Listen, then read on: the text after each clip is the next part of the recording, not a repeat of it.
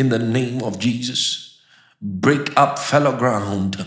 Mavrana Gobdahanda, be the farmer, be the farmer, be the farmer of the ground of your heart right now, and begin to pluck out the weeds, begin to pluck out the thorns, begin to pluck out, yes, the parasites.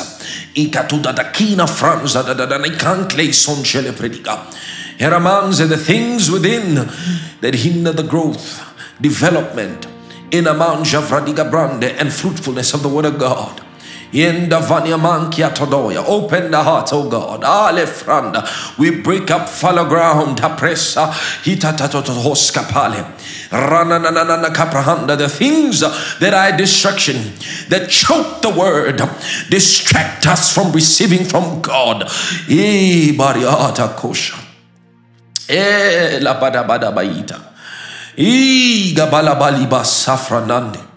Le pranda clevre sangele brede de canzele veriatatoia ramingo valambariga losati la franza clenosta pradena yakoida ikapantas cavaino lobanaite farana zuska bale shekleno zanamanta cavrede ibri santore beblehenta li compre ida labano sefenene caliosa tanda radanda cosanta cavranita saile oshan lebananta kifrando zekle mangele shutra atibiga lahande vigo sanda ranta kavradila salande manda glavrazada da califranze le janza brada califredige manda zavrada da califranze glebredige moshanza glavraza pranoto senda manda zavrada da calibronze le clevre sanje bidai manta zavrada da calosipai retene de clamvrananzo lo shika pranze le cura bande irahata sa halakarakata sanda ma anta saprananda. Open your heads, O ye gates, and let the King of glory enter. Let the King of glory enter. Onto pranda, open the soul gates, open the heart gates, open the spirit gates. Into pranza da franza gramanda for the word, for the word, for the word, for the word. Manta prana comta sai. Heart open up. In shanta caprananta kebredigabaha. Elamanta, Zavaradia, hey my God, Venta Sapranande, Jedebande, Kose Baita Kuremende, Vedemente Stentore Memenita Sandi Caleve, Ilakiano se prenda Katimun Sheliva, Radico Sebele Shenita, Radanana Cancro Sanda Bedinando Sevredie, Mondays Okura Banta Sefrenento Skite. Temolita randele greve sangele bredi. Oh, bless your Father, bless your name, Lord. Bless your name, Lord. We thank you.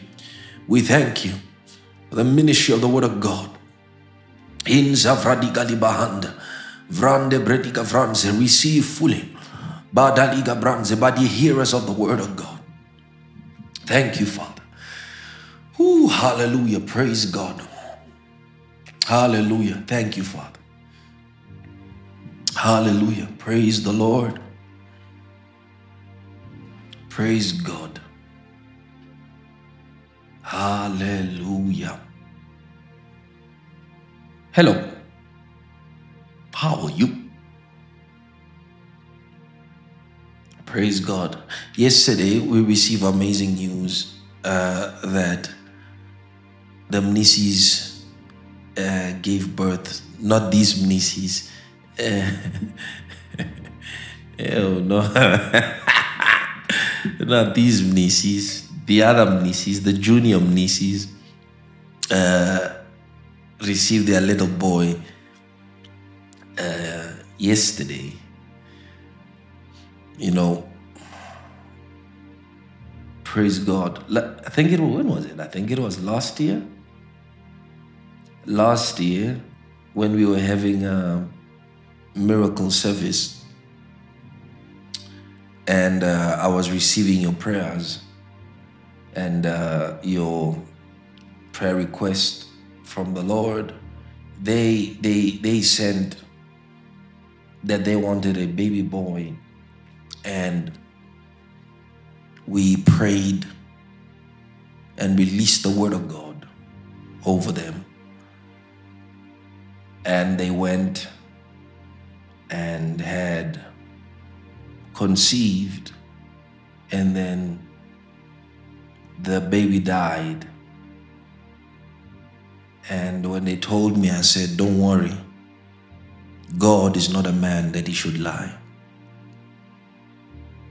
God is not a man that he should lie. So don't worry, don't fret. And just a couple of weeks later, they conceived again. And they had their boy. Because the word of God does not fail. And we want to congratulate them on their new baby boy. Praise God. God is able to give us our heart's desires. You know, it's something that we must fully believe. Because sometimes I find that God's people are not so confident about God's ability to do and God's ability to intervene in their lives. And we have to build that confidence through the word and the records that are given us in the word of God. Because ultimately, our convictions about the Lord, our convictions about his ability will stem from the persuasion that we receive from his word. You know, the scriptures tells us that the testimonies of the Lord are sure. They stand the tests of time. And you have to believe that God is able. You know, for a moment, just brush aside the fact that God is able to do for you, right? There has to be a settled conviction within you that God's power is unlimited and God is able to move in my life as he has in the lives of those I read about, I hear about. You know, last week we were teaching on the second foundation on faith, and we were just continuing that. And Mama called me later on, I think it was Monday, and she said, you know, Pastor, yesterday when you taught us the word, I finally understood what faith is. And I put it to practice. Because that's what the word of God should do. You see, God's word should move you to act, move you to believe. We are not without help. And this is something that we must be fully convinced about. We are not without help. And that's why we're teaching this series to help us strengthen those spiritual foundations that make for a great life, that make for a life that pleases God, that glorifies God. And let me tell you, a life that glorifies God, a life that pleases God is not an ordinary life.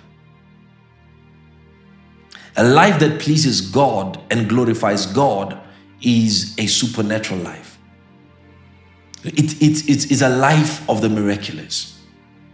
Because remember, you can't prove the existence of God by being ordinary. You can't show forth the reality of God by being like an ordinary human being.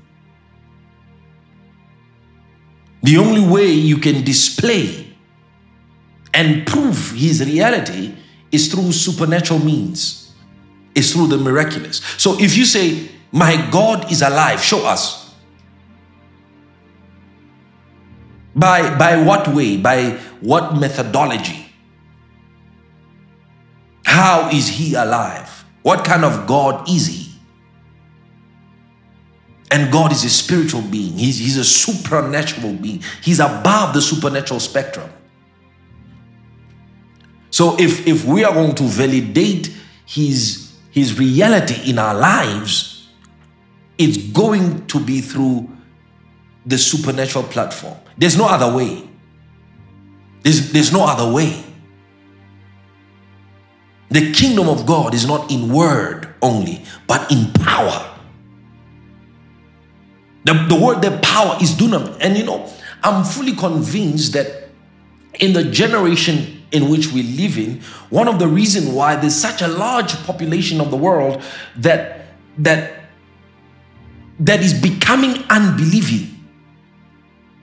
People who are Christians, who were Christians, who are now turning away from the Christian faith. One of the reasons is because there is far less display of the dunamis of God. And even the way in which the dunamis of God is displayed is general.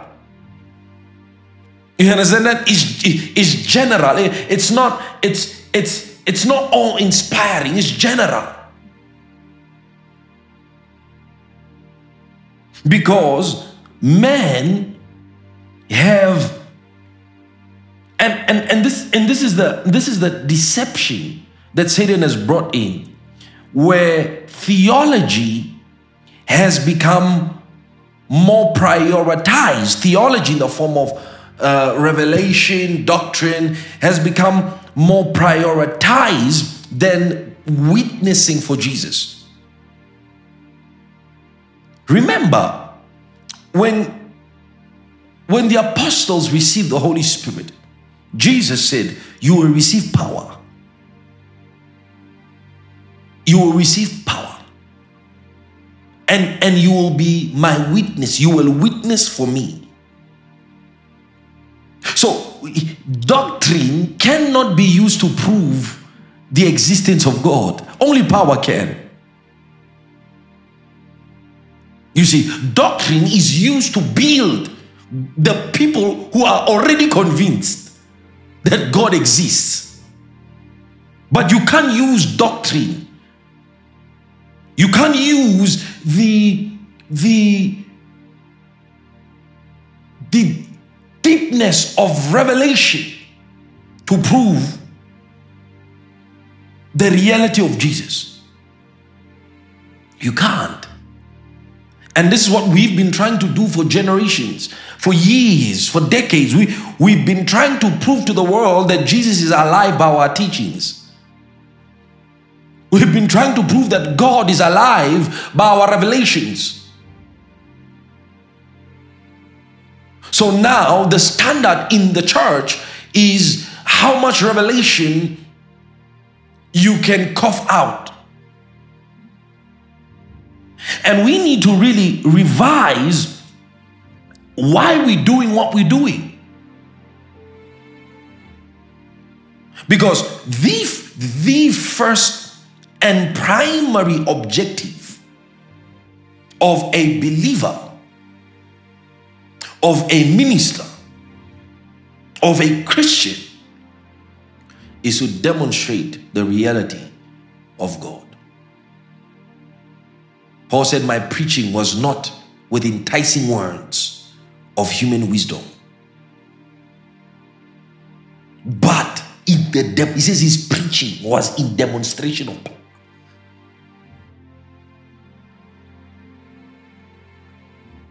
Now we bored.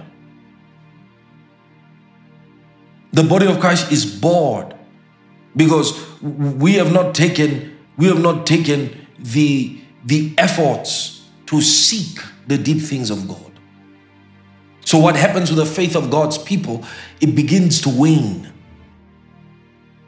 It begins to grow cold. Why? Because the vitality, the dynamic activities of the Spirit of God are not as frequenting. And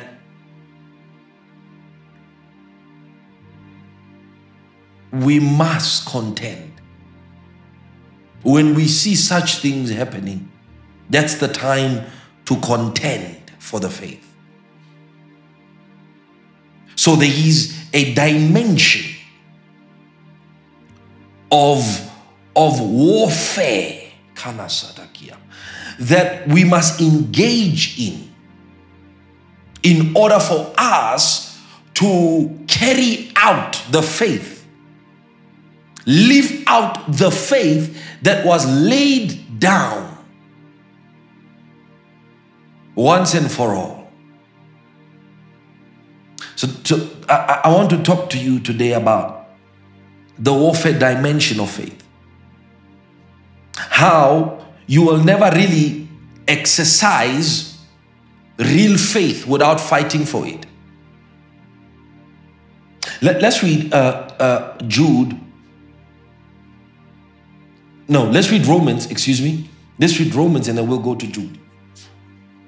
Now we're going to discuss certain things. So sometimes you wonder why you're a Christian, but your faith is not strong. Your faith is not growing. You're not developing in the faith that regulates kingdom living. And you wonder why, but you read the Bible. You wonder why you pray. But the faith that is essential for accessing and expressing kingdom dimensions is missing. Is because to get access to that faith, you must fight for it. Let's read Romans chapter 1 verse 17. For the righteousness of God is revealed from faith to faith, as it is written, the just shall live by faith. If you read Galatians chapter 3 verse 11, the scripture says, but no one is justified by the law in the sight of God is evident. For the just shall live by faith. See that? The just shall live by faith, because nobody is justified in the sight of God by the law. So the just lives by faith. Let's look at Hebrews chapter 10 verse 37 and 38. For yet a little while he who is coming will come and will not tarry. Now the just shall live by faith. But if anyone draws back, my soul has no pleasure in him. So he says, the just. Who are the just? The just are those that have received justification and been pronounced righteous through their acceptance of the redemptive work of Jesus Christ. So every Christian who answers the name of Jesus, who answers to the sacrifice of Jesus, that is the one whom the scriptures call the just. And the scripture tells us that if you are righteous by faith, you ought to live by the faith which made you righteous. So he says, the just shall live by faith. So it is clear that every child of God is commanded to carry out their life, to regulate their lives by faith. It is a commandment laid upon everyone who answers the name of Jesus, that your life should be guided, regulated, governed by faith. That means everything you do should be faith-based. Why?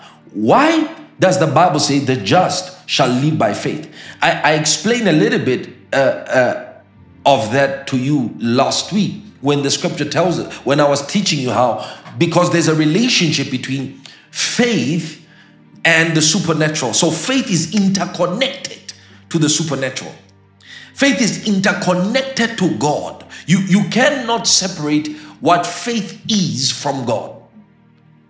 Because faith finds its origins, finds its definitions from God himself.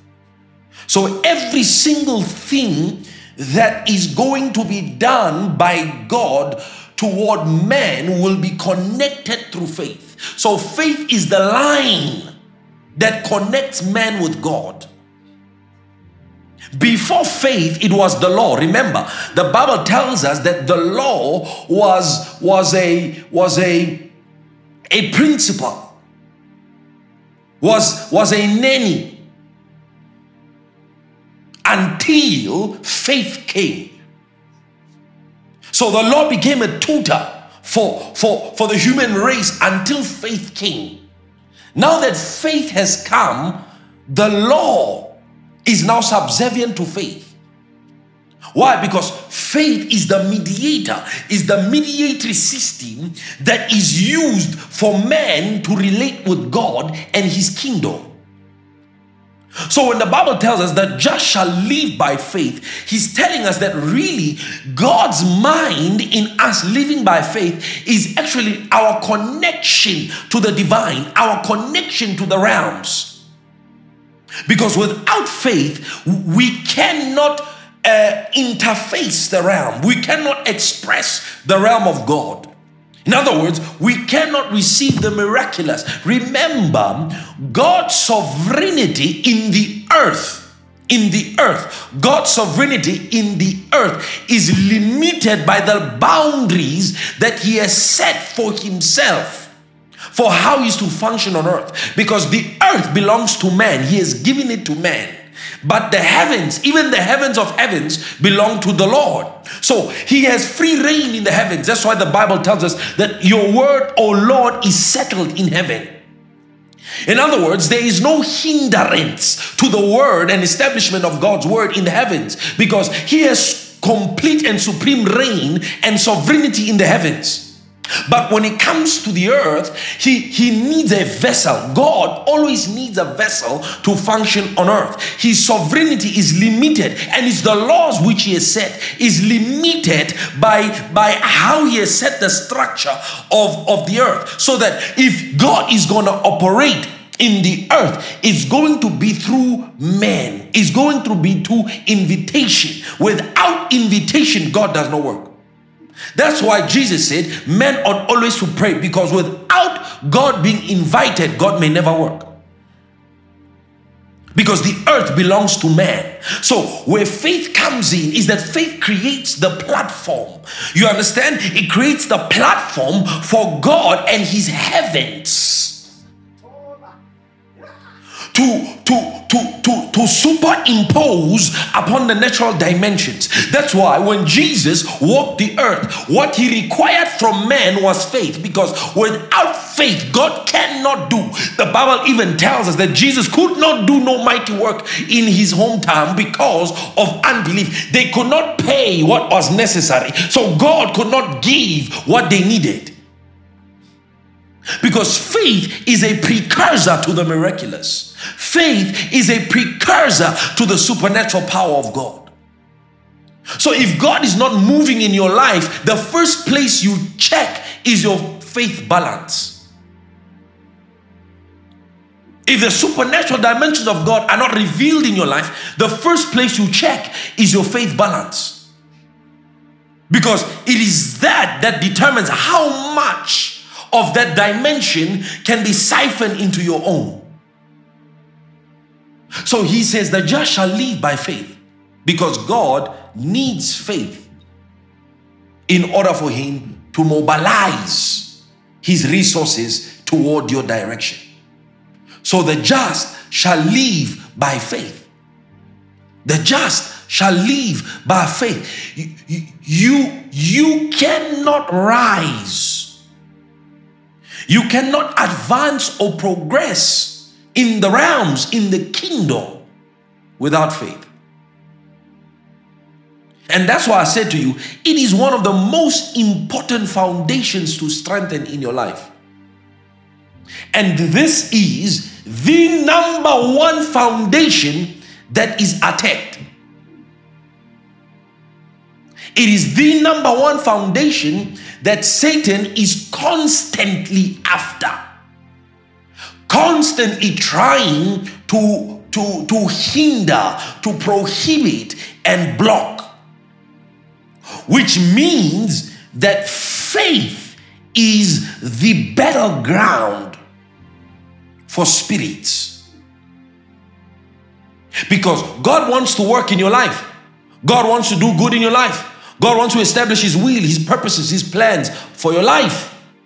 But without faith, He cannot do that. And Satan knows it. So, Satan doesn't want God working in your life. Satan doesn't want God moving in your life. These diabolical spirits don't want God's plan being established in your life. Where do you think they will attack? Which base will they attack in your life? It's faith. It's your faith base. Because as long as they can keep that faith base, that balance low, my God, you will think God is not alive. You will think God does not exist. You will think God does not love you. Because without faith, you cannot experience God's love.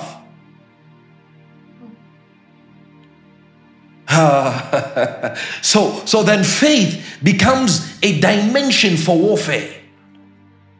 That if you're going to exercise your faith in God, and if you're going to exercise your faith in general, you have to fight.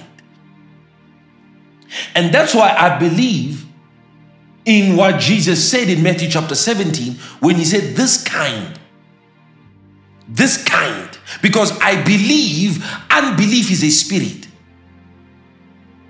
I believe it. The Bible talks about the spirit of faith. If the spirit of faith exists, that means the spirit of unbelief exists. So I believe with all my heart that what was operating upon the disciples, what was blocking their ability to express power. Because if you read Matthew chapter 10, the Bible says that Jesus gave them power. He gave them power to heal all manner of diseases and sicknesses and to cast out devils. They had the power, but they did not have the faith to extract it. They did not have the faith to release it. Just like many Christians who have the Holy Ghost, who have the powerhouse of heaven within them, but without faith, they can't release. Why? Because the spirit of unbelief is warring against their faith. And Jesus said, this kind, Nathra Ana Zobra Ana. Think about it. That there is a dimension of faith, a dimension of warfare concerning faith that just hearing the word will not solve. That just hearing the word is not enough. That you need to pray. You need to fast. Because this kind does not go out. In other words, you cannot tell unbelief, go. Because it does not hear you.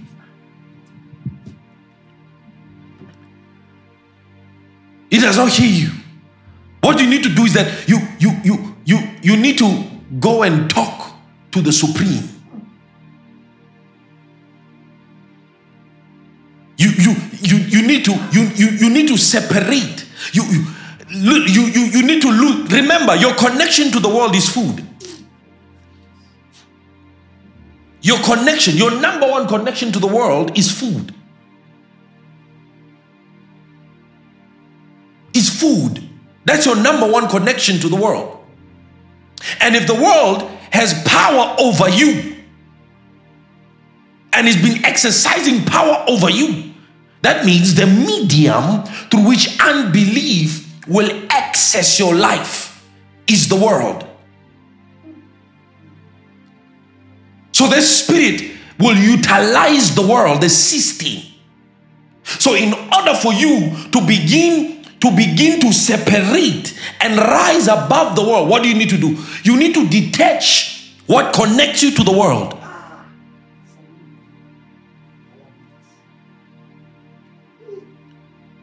So that you can connect So when the devil comes to Jesus and says, if you are the Son of God, tell this stone to bring Jesus. No. Man shall not live by bread alone. That means there are times, there are seasons and phases in life where you need to lose touch, connection from this world, like Jesus did. Why did Jesus have power over the world? He said, for the prince of this world hath nothing in me. He hath nothing in me. So the just shall live by faith. But if you're going to live by faith successfully, you have to understand the warfare dimension. You have to understand that you're going to have to fight. You're going to have to war. You're going to have to go to war to live by faith. Because no devil is going to allow you to be a portal, to be a door for God on earth. Because remember, God just needs one man. God doesn't need a nation. He just needs one man. He can transform an entire generation. So he said, the just shall live by faith. Now let's look at Jude. Because Jude lays down groundwork for faith. And then we're going to take this thing into the spirit.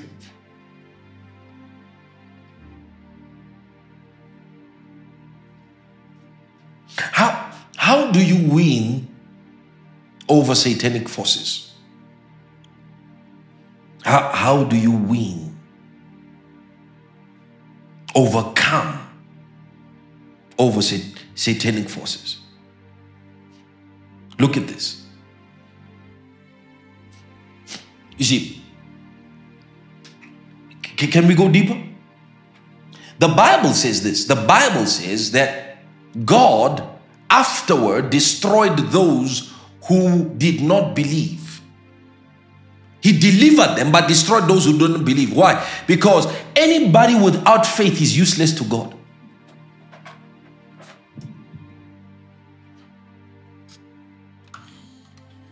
Let that sink in.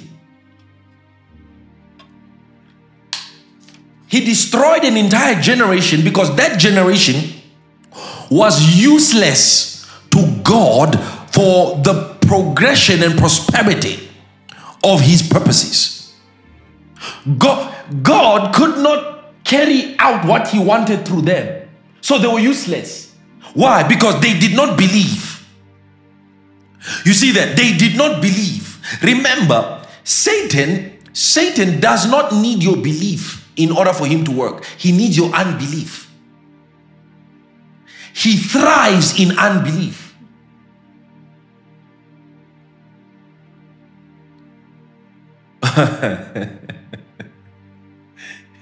Remember, Satan is entire. He's everything God is not.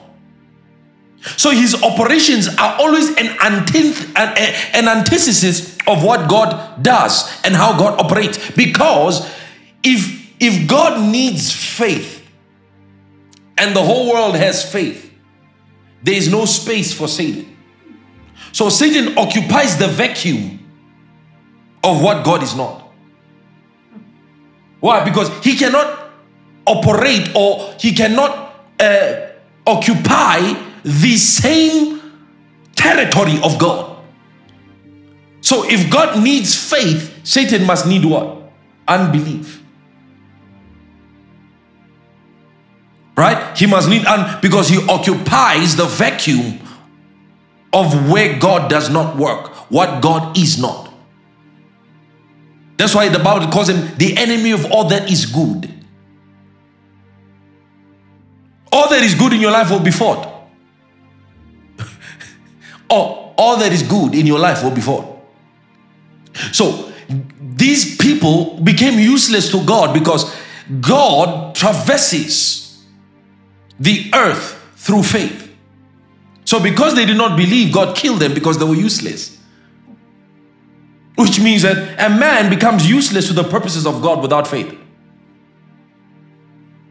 Especially if those purposes involve him. Hallelujah.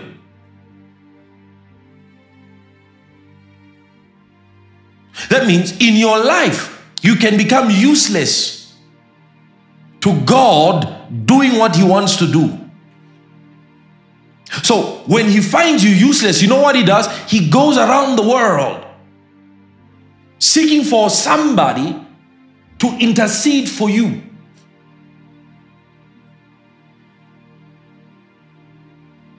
Because remember, the antidote for unbelief is fasting and prayer.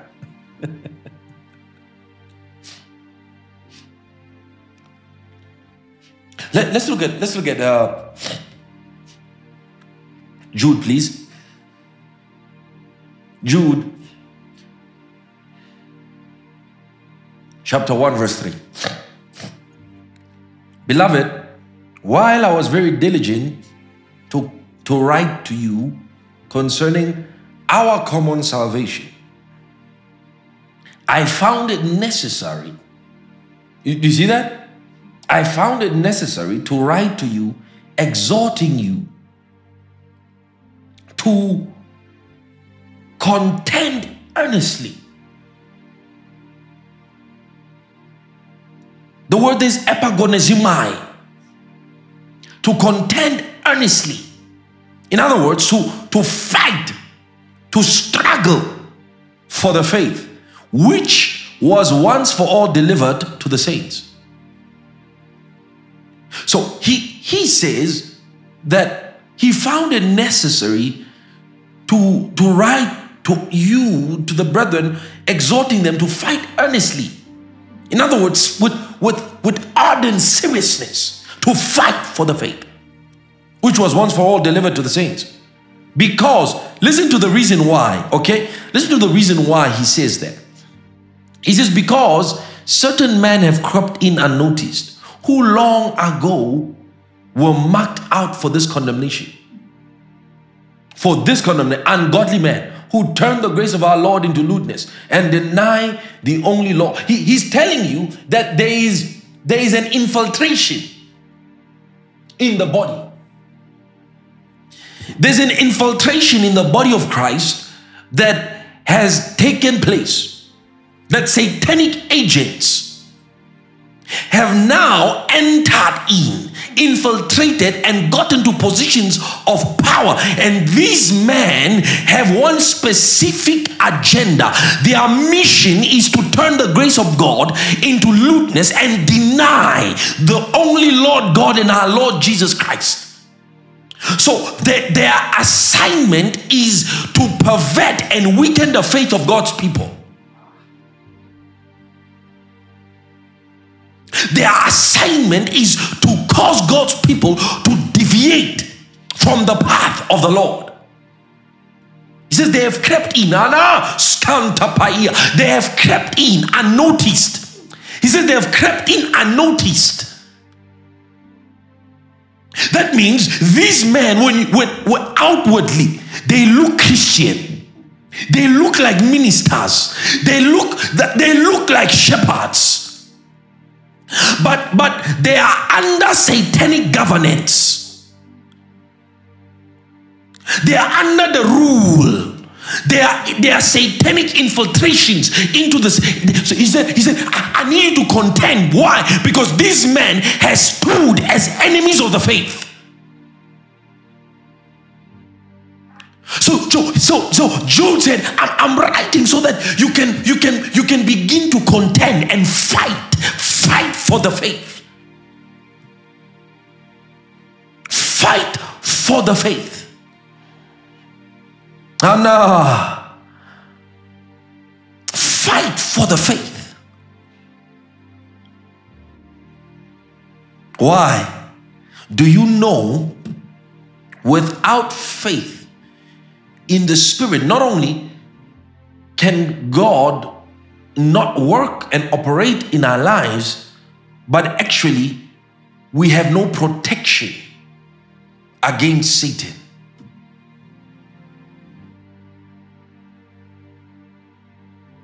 We have no protection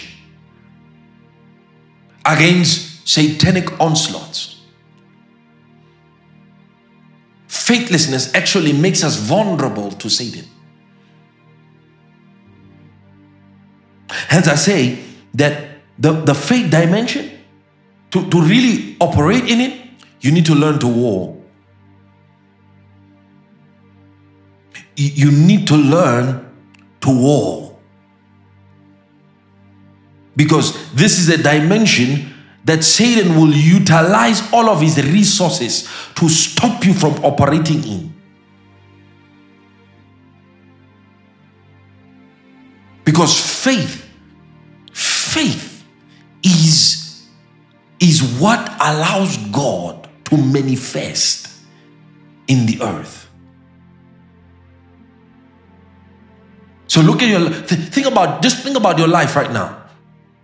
Just think about the things in your life that are being hindered. The things in your life that are being withheld is not God that withholds those things. Remember, the angel Gabriel said to Daniel, he said, from the first day, you set your heart to seek God. From the first day, he said, the answer was sent, and I have come to bring that answer. But I was held by the kings, not king. He says, I was held back by the prince of Persia. Then he said, I was left alone with the kings of Persia. Not one, kings of Persia. So there were satanic principalities that prohibited the answer from reaching Daniel. So sometimes you are praying and you think, God, where's my answer? God, I've been praying, I've been asking, I've been doing, nothing is forthcoming. No, child of God. God is not the problem. There is a wall. There is a hindrance between heaven's transportation system and your receptacles here on earth. There is a blockade in the realms, and that realm requires an unlocking called faith.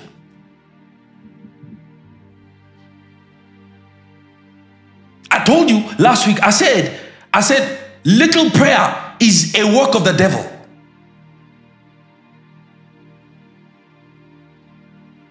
Little prayer, little praying is a work of the devil. Because think about it. The scripture tells us that the angel came on the 24th day. 24 days into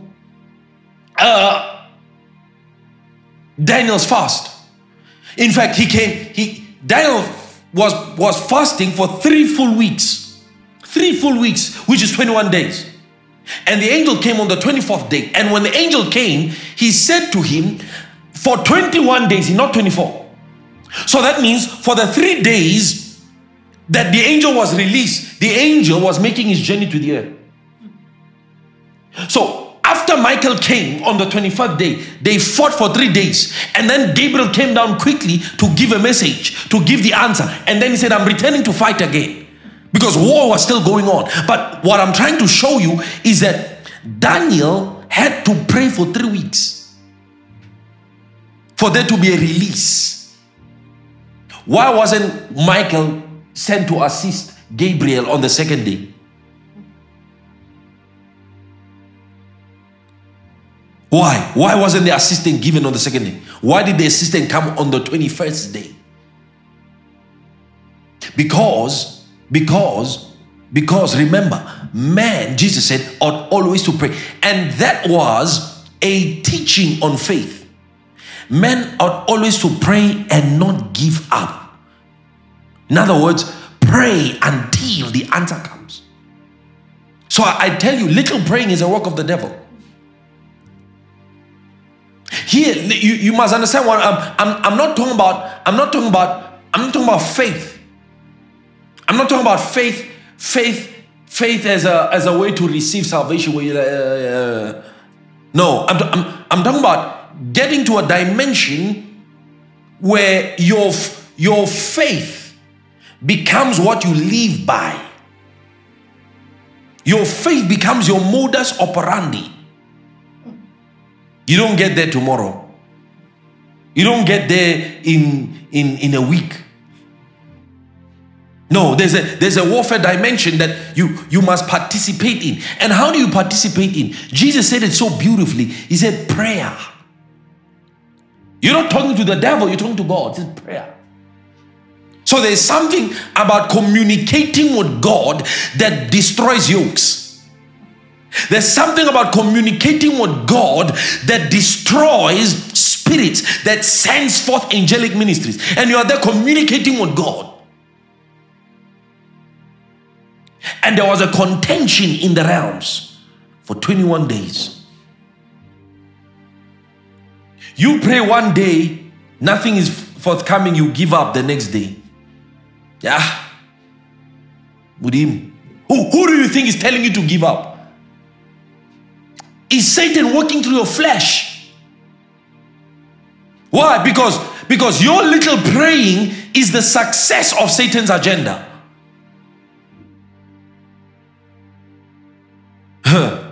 Your little praying is Satan's success. Satan succeeds when we pray little. He needs, remember, Satan occupies the vacuum that God does not. So if God is pro-prayerfulness, Satan is pro-prayerlessness.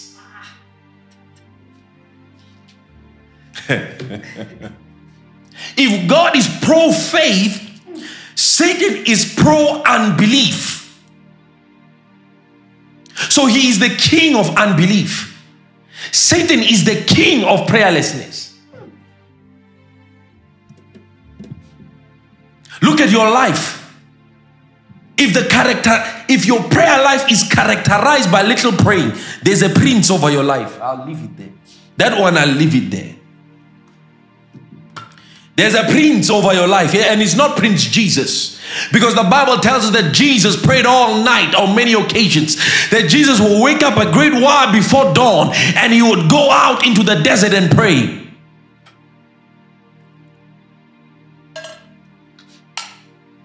Prayerless Christians are governed by the prince of prayerlessness. Now you know there's a demon called prayerlessness. There's a demon called prayerlessness.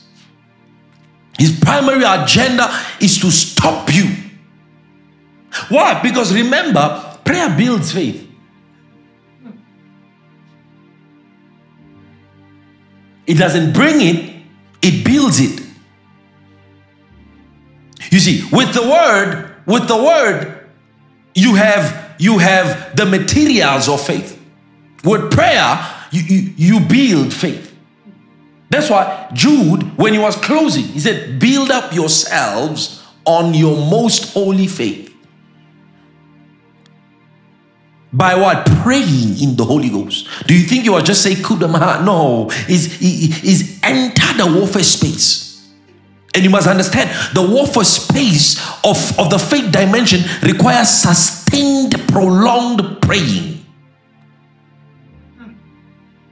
See, now you see why the miraculous, the supernatural is not as evident in our lives.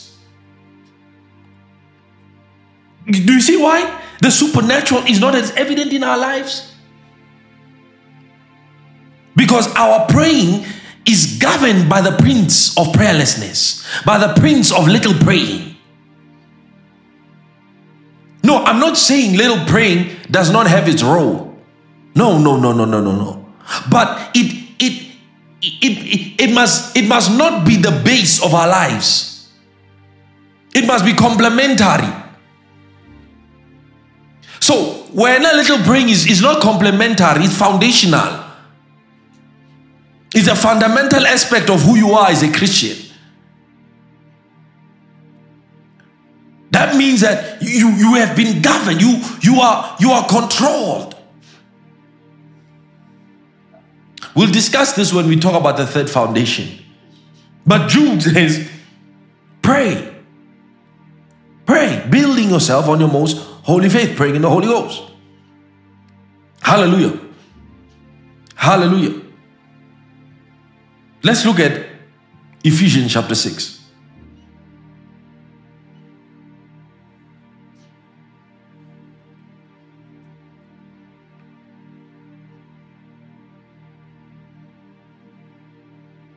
Imagine, Abraham, it took him 25 years to get faith. 25 years. This father of faith, we talk about Abraham, the father of faith, this guy was struggling. Abraham was struggling with faith. You are struggling with believing God. 25 years. Even 9 months before his wife carried a baby, she was laughing in unbelief. That me, this being this old, will I give birth? God just told him, I will visit them next day. This one is laughing behind the tent. Me. Till the last day, there was a struggle in belief. 25 years. Why? Why? Do you think Satan was just going to let Abraham, Isaac, change the world? Hebrew race. You think it was just going to happen like that? Jesus, 30 years. 30 years. Even 30 years to start ministry. 40 years. 40 days of prayer and fasting. Why do you think all that is happening? The Bible says that before Moses went to kill that Egyptian, in his heart, he had already known that he had a calling to deliver these people. So what did Satan do? He tried to stop it. Kill. He motivated. Kill. What happened for the next 40 years? Guys in the wilderness roaming around with sheep. No, that was not what God planned for Moses. Do you understand that? So don't think just because God has plans for you, that those plans are just going to happen without any smooth ride. No. God will allow for a period, a season, for faith to be tried, for faith to be tested.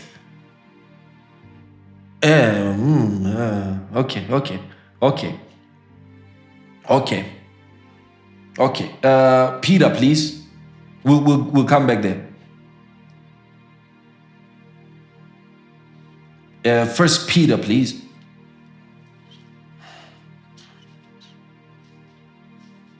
First Peter. Hallelujah. Are you learning something? Hallelujah. Blessed be, 1 Peter chapter 1 verse 3. Blessed be the God and Father of our Lord Jesus Christ, who according to his abundant mercy has begotten us again to a living hope through the resurrection of Jesus Christ from the dead. Right? To an inheritance incorruptible. Verse 4. Undefiled and that does not fade away, reserved in heaven for you. Verse 5. Who are kept by the power of God through faith. Did you see that? You are kept by the power of God through faith. That means the moment you lose faith, the power of God can keep you. You see, you are kept by the power of God. What's keeping you is the power of God. But it is through your faith. So the sustenance of your life by the power of God is only as strong as faith. God's power is not weak, but in you it can become weak. It can be made weak. So he said, you are kept by the power of God through faith for salvation, ready to be revealed in the last time. In this you greatly rejoice, though now for a little while, if need be. You see, if there's a need, if need be, you have been grieved by various trials, so that the genuineness of your faith, being much more precious than gold that perishes, though it is tested by fire, may be found to praise, honor, and glory at the revelation of Jesus Christ. So he says, now if need be, your faith through various trials is being what? Is being molded and tested to see what sort it will be found at the revelation of Jesus Christ. So you will be shocked, my brothers and my sisters, when Jesus is revealed at his revelation, that the people whom you thought had faith did not have faith. The people whom you thought believed did not believe. That's why you should never observe a man's life through their outward appearance. You should use the system of discernment to look within. Because really, the navigation of man's life is determined from within. Because outside, we can put on a show. We can put on a mask. We can put on a front. You can say you have faith, but inside you are a wrecking ball of unbelief.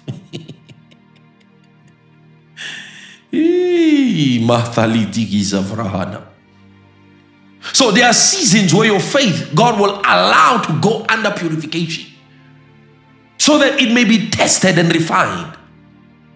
So that when you come out of those seasons, you come out with a proven faith, genuine faith. If there's genuine faith, there's fake faith. Brother, fake faith does not last through the seasons, does not last through the cauldrons of trials. It does not last. It buckles. It always buckles. When it goes through the fire, it buckles. Start questioning, hey, Mara, is God real? Is God real? Or maybe we've been misled here, because I'm going through the most. Your faith is being tried. Your toughest moments in life are what proves the genuineness of your faith. So when you go through trials, the Bible tells us, count it all joy. Count it all joy. When you go through diverse tests and trials, count it all joy. Why? Knowing that the trying of your faith produces much patience. Because let me tell you, if you have faith,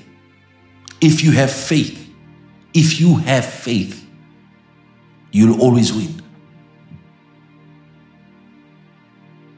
You will always win, because Satan, Mathaida, cannot resist faith. If Satan resists you, it means you don't have faith, because Satan does not have it in him to resist faith. Notice the Bible tells us that the disciples could not kill him, but Jesus cured him. And when they came, they asked Jesus, why could we not kill Jesus? Because of your unbelief. They were resisted. The devil, that spirit, that demon resisted them, because they did not have faith that it can come out. Which means that the devil cannot resist faith. It's not in him. That's why the Bible says, him resist in faith. That's what the Bible says. Him resist in faith. That's how you resist. You resist in faith. He says you will flee from.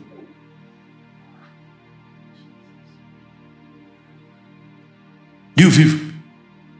Here, my brother, my sister, I'm not talking about you meditating, getting faith. No, I'm not talking about the Rhema dimension where you receive faith. No, I'm talking about warring to live in that dimension. Because the Bible says the just shall live by faith. They live by faith. Hallelujah. Faith is what makes anything possible. Faith is what makes anything possible. Anything becomes possible with faith. Even the most impossible of situations become possible when faith is introduced. Now, let's look at something in Ephesians chapter 6. Now, let's begin to enter the dimensions. To show you really, brother, what matters in the warfare dimensions. When you are warring with Satan, what really matters? Because there are three things. There are three things that really matter in the spirit when it comes to warfare. No, others are important, but these ones are above all. When it comes with dealing with principalities, with powers, Listen, Jesus, and I want you guys to really understand this. There is no demon strong enough. I don't know if I should say this. There are no strong demons anymore. There are no strong principalities. There are no strong demons anymore. What there is, though, are weak faith Christians. So it's not really that they are strong devils. No, there's only weak faith Christians. So it is projected, or it appears like the demons and principalities are strong because of the absence of strong faith. Because at the face of strong faith, every demon you think is strong will crumble. I don't care how it looks. I don't care how many. I don't care. Any demon buckles before strong faith. It has to yield, because remember, and I wish we could understand this. Let's teach. Colossians chapter 2. Hallelujah. Let's teach this. Let's teach this. Colossians chapter 2, verse 11. Verse 9. Okay? Look at this. For in him, this Jesus, dwells all the fullness of the Godhead bodily. The bodily part is very important. It's really the most important communication here, because it's simple, easy for us to really understand and contemplate that the Godhead dwells in Jesus, right? But then bodily, there's another story, because that means the entire Godhead is composite within a body. And if the Godhead can dwell bodily in Jesus, the Godhead can dwell bodily in you. So he says, and you are complete in him. Hey, right? You are complete in him who is the head of all principality and power. That means every hierarchy, whether from the demonic or the angelic, Jesus is the head. Is the head of all principalities and power. Jesus is the head of all principalities and power. When these principalities look to Jesus, they say yes, sir. They call him sir. They call him their chief. So Jesus is the chief. Is the chief head over all principality and power. You see, Africa and African theology will try and make you think otherwise. Right? We'll try and dress Satan to look like this powerful being. He's only powerful proportion to your faith, not proportion to himself. So there is really a very, it's subtle, but it's a deadly theology in Africa that proposes and presents to us a reality that contrasts the work of Jesus Christ and who he is, which is really faithlessness. Because if we're truly faithful to his word and what the scriptures tell us about him, there is no devil, no witch in this world you will fear. None, because all of them report to Jesus. All of them, they report to Jesus. So the scripture tells us that he is the head of all principality and power. Now, it doesn't matter what you've experienced before. It doesn't matter what you've heard being preached before. It doesn't matter. It does not matter. What matters is what Jesus says. Remember, my brothers and my sisters, in this life, when you get before God, what will matter is not what you did. Because many of us think that to God, when we get before him, what will matter is what you did. No, it's not what you did that will matter. Is what you did that was his will that will carry weight.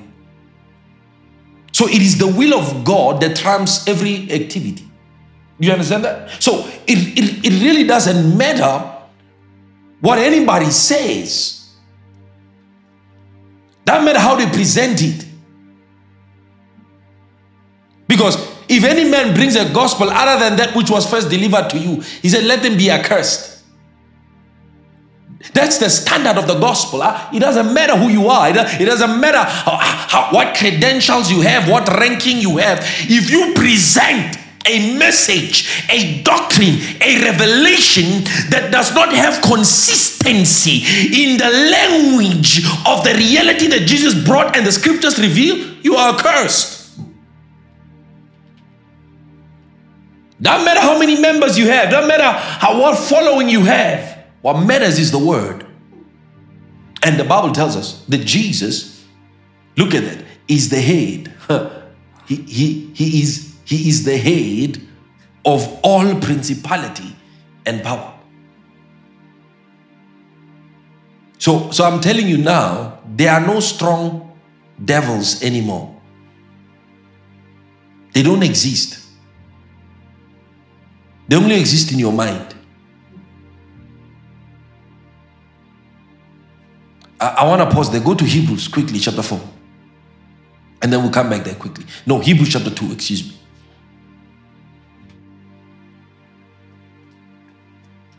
And imagine if you are under Jesus, if you are in Jesus, if you are in Jesus, if you are in Christ, and he is the head of all principality, what does that make you? It makes you the chief of every principality.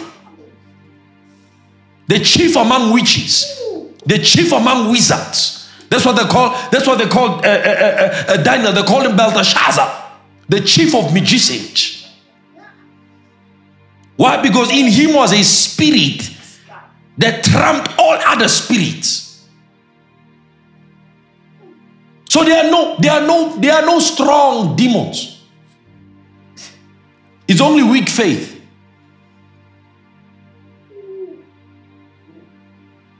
The illusion of strength that devil portrays is due to your lack of your faith in God and his word.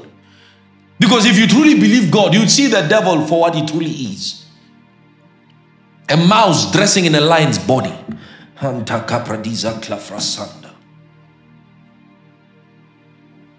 Let's read Hebrews chapter 2 verse 14. Inasmuch then as the children have partaken of flesh and blood, he himself likewise shared in the same, that through death. Think about it. Jesus destroyed him who had the power of death through death, not through life. Imagine what more through life. Life is more powerful than death. Do you understand that? Life is more powerful than death. But Jesus destroyed Satan in his death. Now he's alive. What do you think he's doing? If Jesus destroyed the one who had previously the power of death, Satan had think is logic. If Jesus destroyed him who had the power of death, the Bible didn't say through life. The Bible said through death, destroyed he who had the power of death. That is the devil. So we know who it was. We know who had the power. He doesn't have it anymore. Because the Bible tells us that Jesus holds the keys of death and Hades in his hands. So if Jesus through his death destroyed the devil, what is Jesus doing to the devil through his life? Because Jesus is not dead anymore. And if life is greater than death, and death destroyed, the death of Jesus destroyed the devil, what is the life of Jesus doing to him? That was a cue for you to shout, because what that means is that you don't have to be bound. You see, there was a cue for you to shout, run around, because you don't have to be bound. Because Jesus is alive. Jesus is dead, the devil is destroyed. So the devil in the mind of Jesus is a thing of the past. He is what he is somebody he defeated long ago. He doesn't matter to him.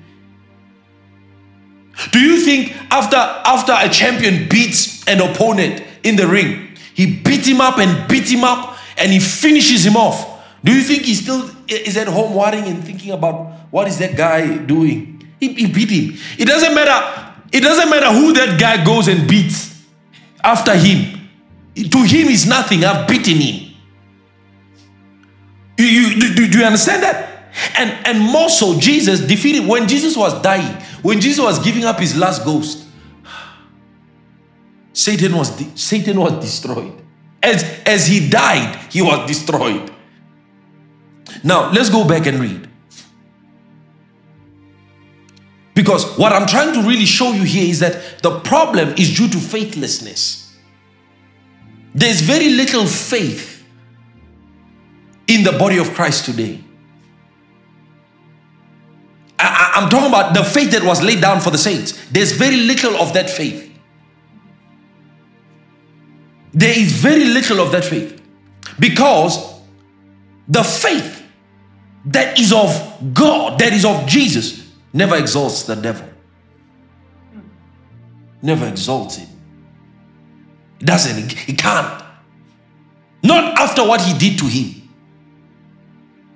What did he say? He said, cast out devils. That's what he told them. Go cast out. What boldness? What boldness? Cast out devils. A devil is harassing you day in, day out. Day in, day out, the devil is arresting you. You are afraid. You are afraid. You are afraid to take possession.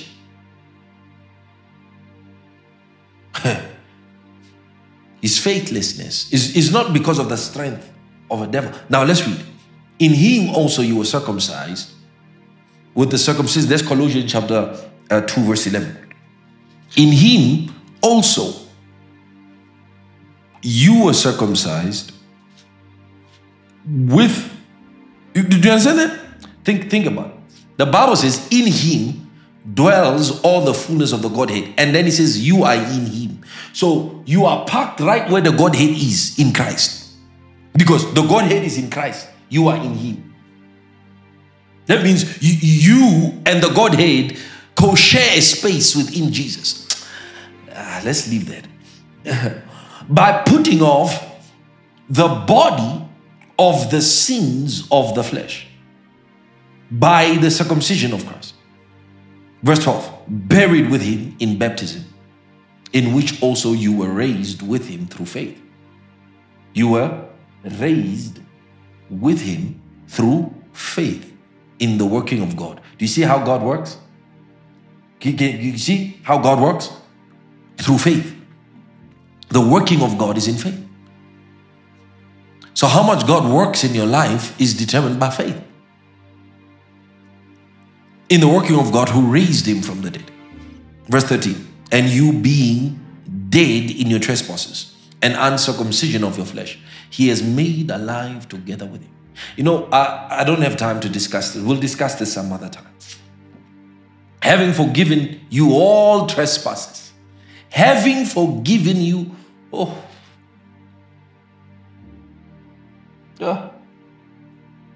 having forgiven is not going to. Having forgiven you all trespasses. Not sins here, trespasses.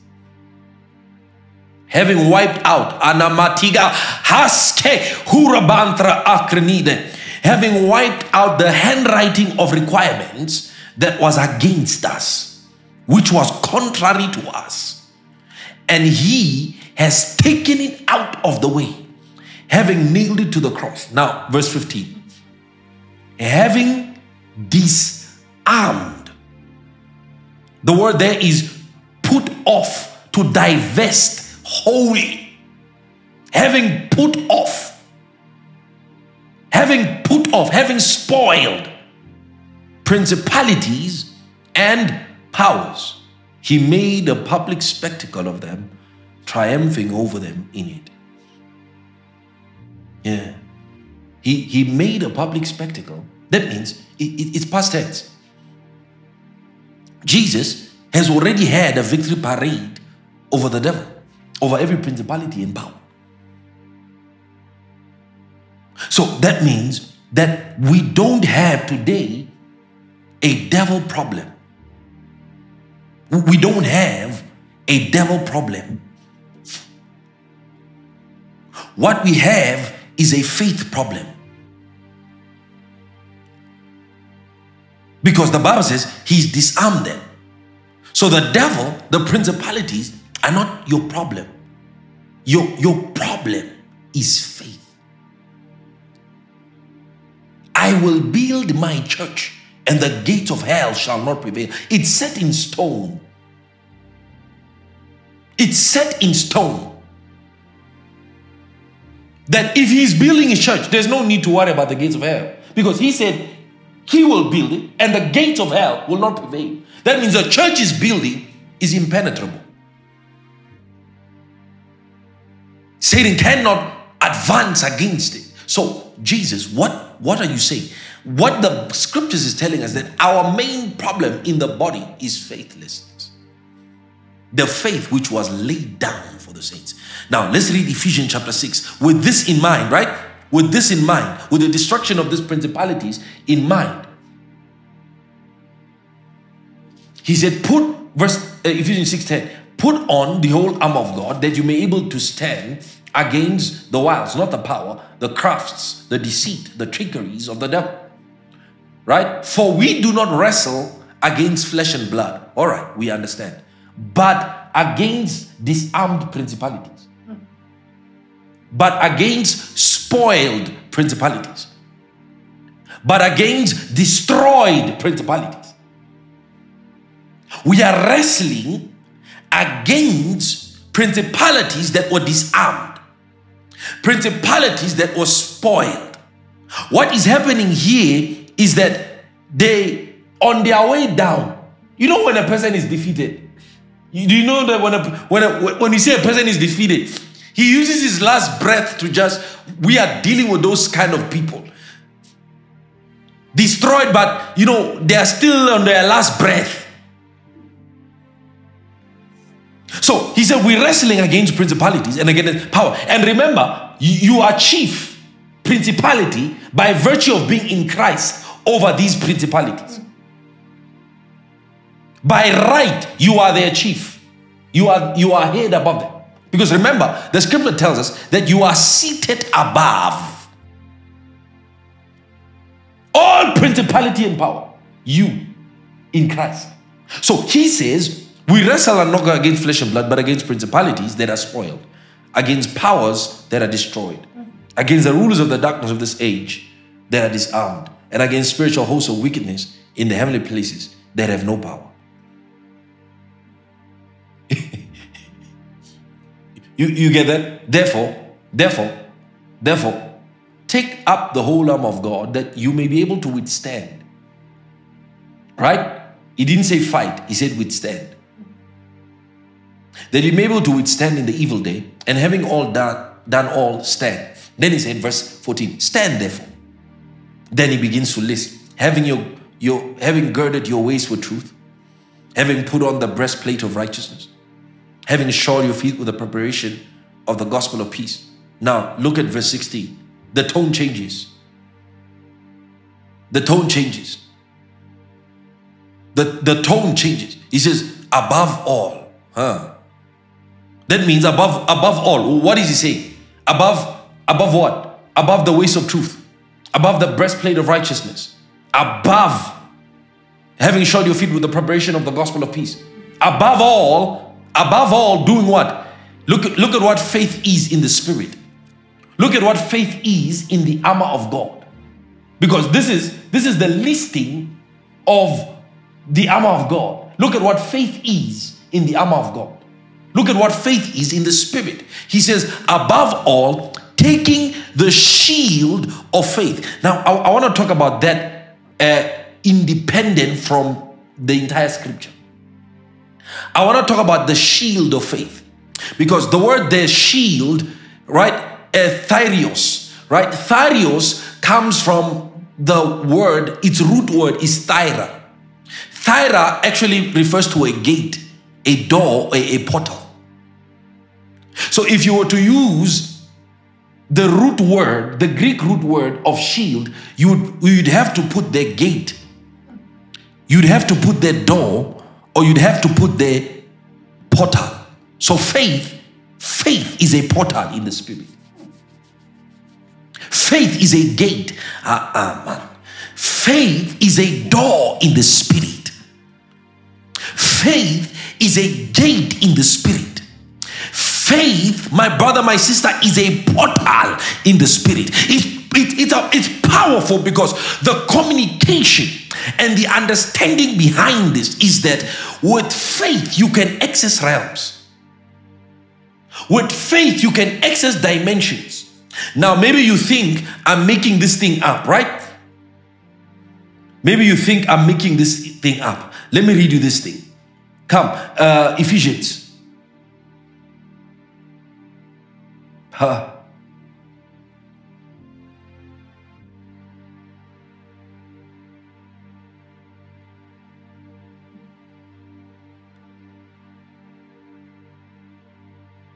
Verse 18, chapter 2, Ephesians chapter 2, verse 18.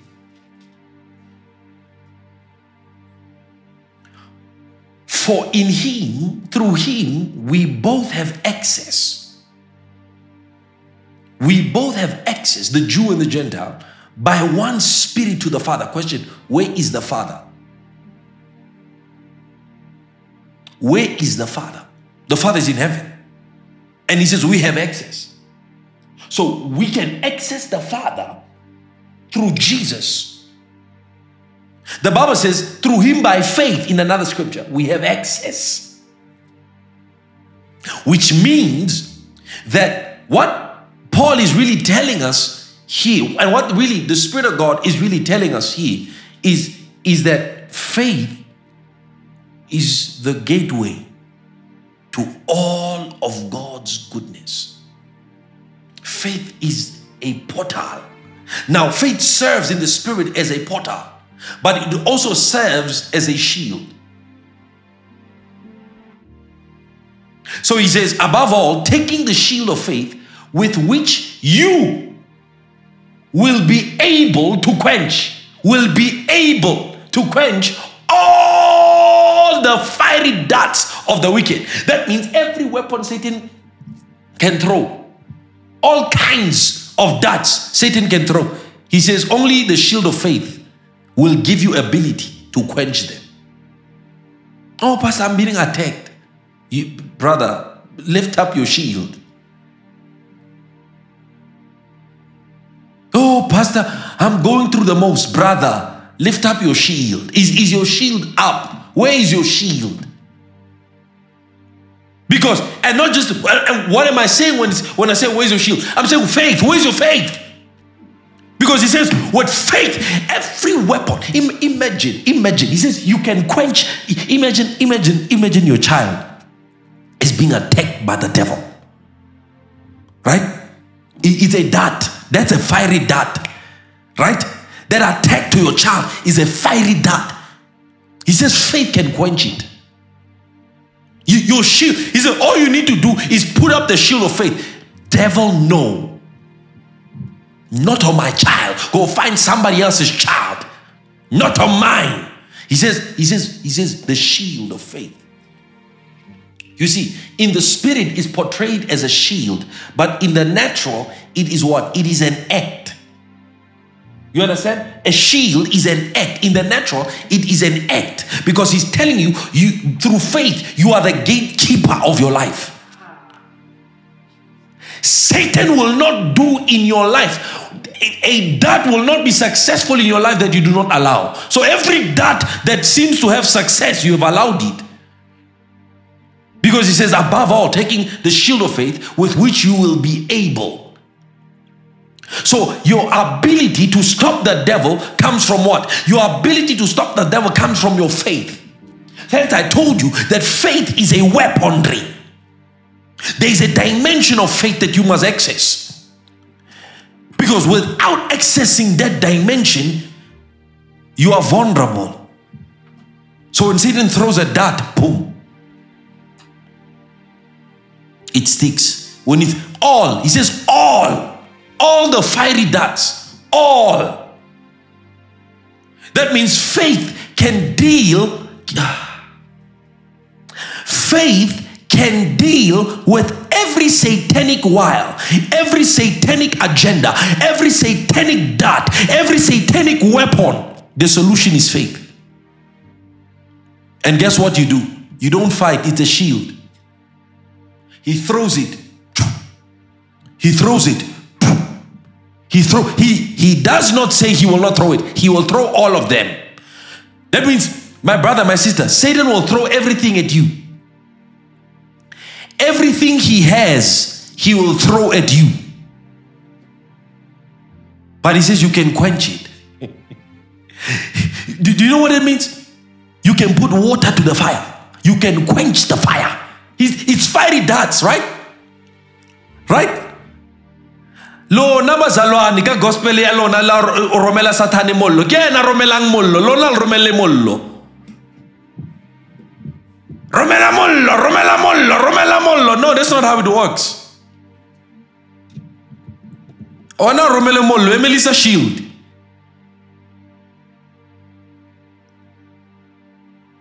Mollo, fire, fire, fire. That's not what the scriptures teach. We don't send fire to the devil. He sends the fire. He's the one sending the fire. You are the one quenching the fire through the shield of faith. Manyala, these doctrines, crap, unscriptural, have no base in the spirit. Lightning bolt. No. It's Satan that does that. You see that? His fiery darts. You will be able to quench. You will be able to quench. Now, you are not able. Again, what toshora left, right, and center? What toshora? Why? Where's your ability? Is because your shield is not up. Your shield is not up. He says, above all, taking. When he's taking the shield of faith, with which you'll be able to quench all the fiery darts of the wicked one.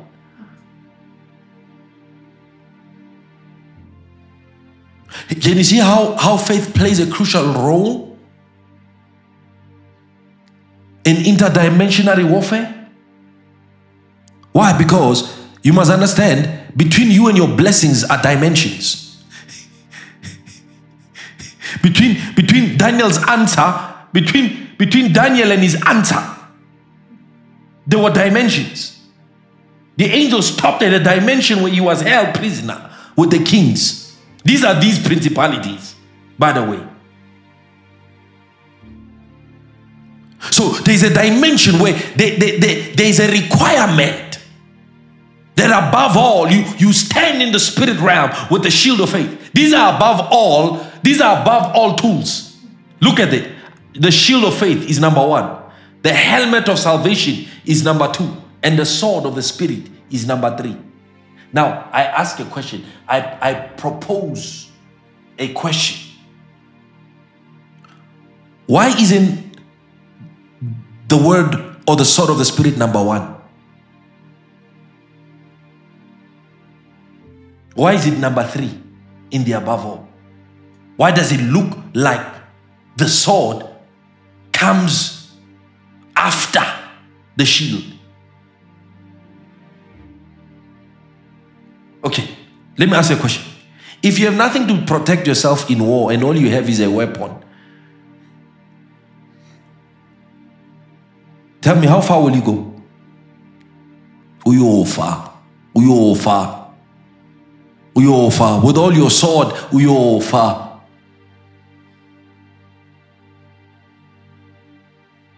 So he says, in war, the most important thing is what? Your shield. Because remember, even if you don't have your breastplate, you can put up your shield. It will protect you. Even if you don't have shoes, the shield will protect you. You get that? Even if you are naked, as long as you've got your shield, you've got a chance. You got a chance. As long as the shield is there, you got the enemy throws his arrows, you can block. Right? You have a chance. But if you are naked and all you have now is your sword. Pelile now. Pelile. Because of how to sword genyana, I go king or irang ero. King.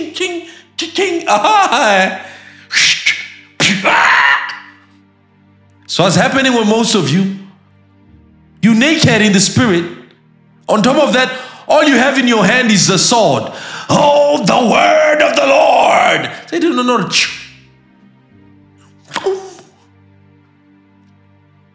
Romela le so ferite. No shapa one thing. Confession 3 hours gone. The word of the Lord, the word of Ograkol. Hey, we sorry, we have to let you go. You're fired. God, where are you? God, sword, Ashiwa sword. You irritating. Bo papa rule. Bo ferite. So he says, take the shield above all. Taking the shield. Take your shield, Mzalwan. Stop going to battle shieldless. Oh, Troy. It's not get a Troy. No. You need a shield. Hallelujah. You need a shield. You need, and the shield is faith.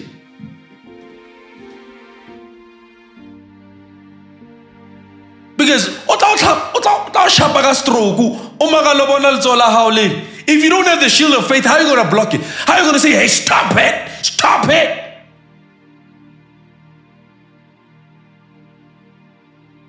Things will go out of control without the shield of faith in your life. You will have irritancies, annoyances. Just last week, I showed you with the earphone, with those, that mic. Making noise. Shut up. Work. That's what you do. Shut up. Why? It's a shield. Because you must remember, Satan will work through anything and everything in the natural. He will work with. Just to distract you, just to get you out of the spirit.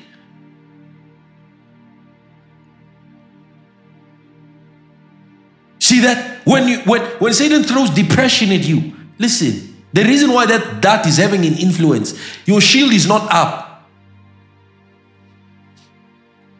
We must stop it with this strong demon. No, it's not strong demon, it's weak faith, pathetic. Hallelujah. So he says, taking up the shield of faith with which you'll be able to quench all the fiery darts, all, not just some, not just a few, all. So whatever Satan throws at you, you will be well prepared for it. In other words, it will be quenched. It will be put out. Imagine what kind of a believer would that be to Satan. Satan would be irritated. Do you think Satan would bother you? You must understand, Satan doesn't have the patience that you think he has. The Bible tells us about Jesus in the wilderness. The Bible tells us that he went in once, went in twice, went in 3 times. The Bible said the devil left him. Well, I don't see, man.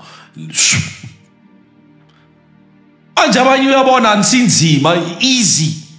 Oh, I'm gonna play here. This one is an easy one. This is an easy target for me. All he does, Shabaga blood. He doesn't even need to howl. No, just gentle blow. Lucy, what can I do for you? This one is weak. No, annoy the devil. Annoy these devils. Annoy these principalities. Annoy these powers. Annoy them. How are you going to annoy them? With your faith. With the shield of your faith. Because after a while, the devil will give up on you. The devil will give up on you. Baba,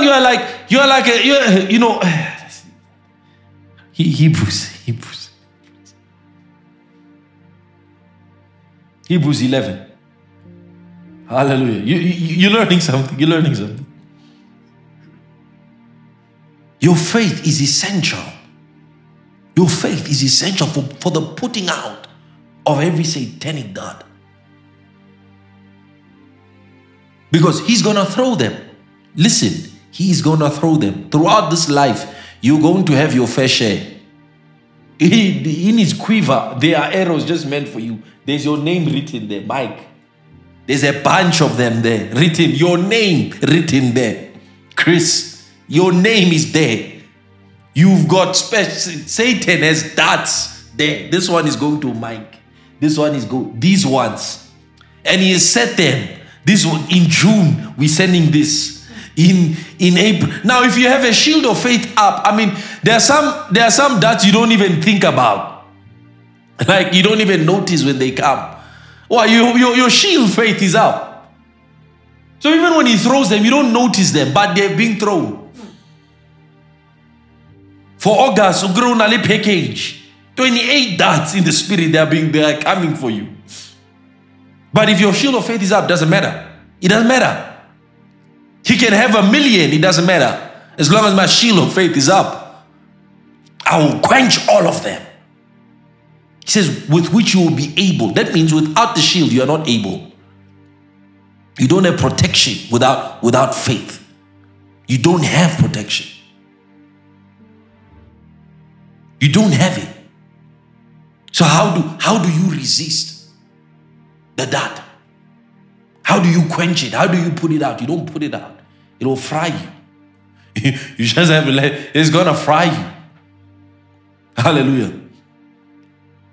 Now let's read Hebrews 11.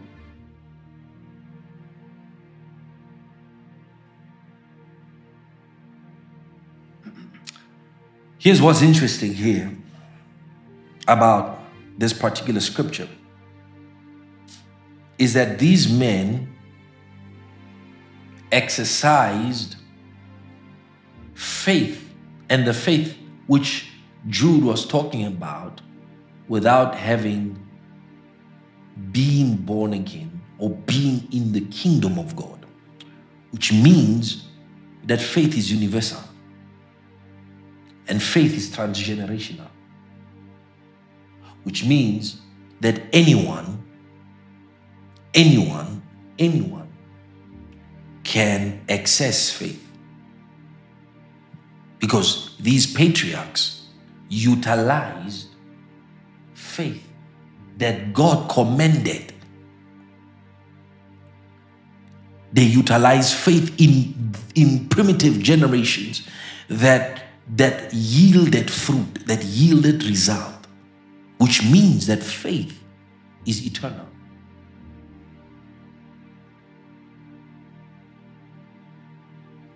And Christians have thought themselves special, thinking they have a different. No, it's not.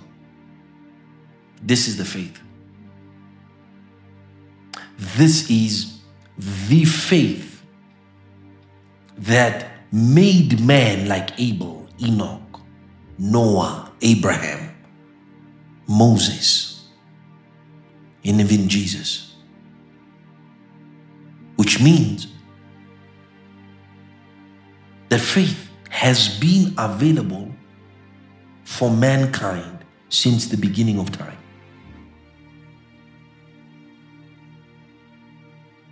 And whatever these men achieved by faith is what you can also achieve by faith.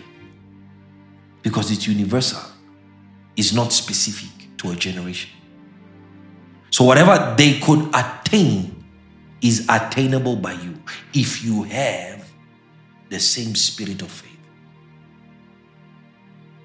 In my prayer last night, the Spirit of God gave me an inspiration. He said to me, write down all the things that these men accomplished by faith. And I began to write them down. And I began to write them down. And I began to write them down. And after writing them down, I read them. And I realized, wow. Wow. This is what it means to live by faith. From Hebrews chapter 11 to chapter 3, these are all the things that were done by faith. Offerings and sacrifices to God. You can write this down. Offerings and sacrifices to God were made by faith. By faith, God was pleased. By faith, man experienced transportations and translations. By faith, prepared for the future. By faith, obeyed God. By faith, lived in the promises of God. By faith, received strength to do the impossible. By faith, passed the test of life. By faith, proclaim blessings. By faith, prophesy and speak of the future. By faith, preservation of life from danger. By faith, refuse to follow the world. By faith, forsake the world. By faith, keep the commandments of God. By faith, experience the miracle working power of God. By faith, destroy strongholds and obstacles of destiny. By faith, not perish or suffer any loss from the world. By faith, subdued kingdoms and nations. By faith, operated and worked righteousness. By faith, obtained promises from God. By faith, stopped the mouth of lions. By faith, quenched the violence of fires. Escaped the edge of the sword. By faith, experienced deliverance. By faith, out of weakness were made strong. By faith, became valiant and bold in battle. By faith, turned to flight the armies of the aliens. By faith, received the dead raised to life again. By faith, endure mocking trials and afflictions. By faith, overcome temptations. By faith, faithful until death. By faith, perfected in Christ. Ask yourself, with all your faith in Jesus Christ, what have you done by faith? What have you accomplished by faith? When you hear the resume of the patriarchs who have achieved things in this life by faith, can you say that by faith you offered to God sacrifices? That by faith you please God? That by faith you've experienced transportations and translations and supernatural traveling in the Spirit? By faith prepared for a future you have not yet seen? By faith obeyed God against all the odds, lived in the promise of God? Now this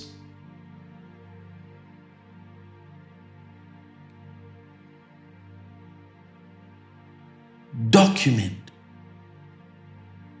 of faith accomplishment, of faith achievement, is a question to generations, a challenge to generations. Let's see what we could do with our faith. What will you do with yours? And sadly, most of our brethren, most of the Christian world have only mastered faith for salvation. Only mastered faith to be saved, faith to receive the Holy Ghost, but not faith to go into adventures of life, which the Bible clearly commands us to live by. Because if we live by faith, we will experience adventures in God that are beyond even our own minds' capacity to fathom. Because this is a world in which God operates. Think about what these people achieved. Think about what these people accomplished by their faith, and be challenged to contend for this faith, because this is the faith that pleases God. This is the faith that pleases God. And faith is the foundation which you must commit your resources, both spiritual and natural, to ensure that it is strengthened. To ensure that in your life, this foundation is strengthened. You must fight for this life. You must contend for it. Yes, you must. You must. Against your body, against the flesh, against the soul, against the principalities and powers, against the world. Because the world will try and convince you that there's no such thing as faith to move mountains. But remember, he never told you to believe them. He said, believe me. Believe me. So it really doesn't matter what anybody says. What's important is that you build and that you strengthen the foundation of your faith. Otherwise, you risk making a shipwreck of your faith and forfeiting all the blessings and your inheritance in Christ Jesus. Hallelujah. You don't have to remember everything. I'll just send you this list. But be challenged. There comes a point in life where you say, enough is enough. I'm tired of just dabbling in the waters. I want to go deep in God. I want to go deep and understand the realities of life. And it starts with strengthening the foundations that are essential. Praise God. Next week we'll move to the third foundation. I think I've shared what's important about the faith foundation. We'll move to the third foundation next week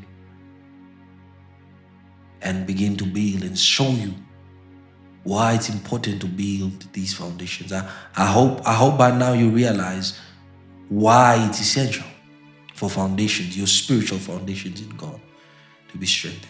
It's important. It's very important. Especially in the times in which we are living in. Hallelujah. Praise God. Now let's send our offerings and our tithes.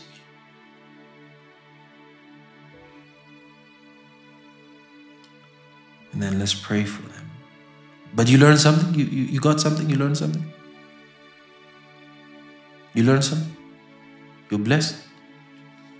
Praise God. Father, we thank you. We thank you for your word. We thank you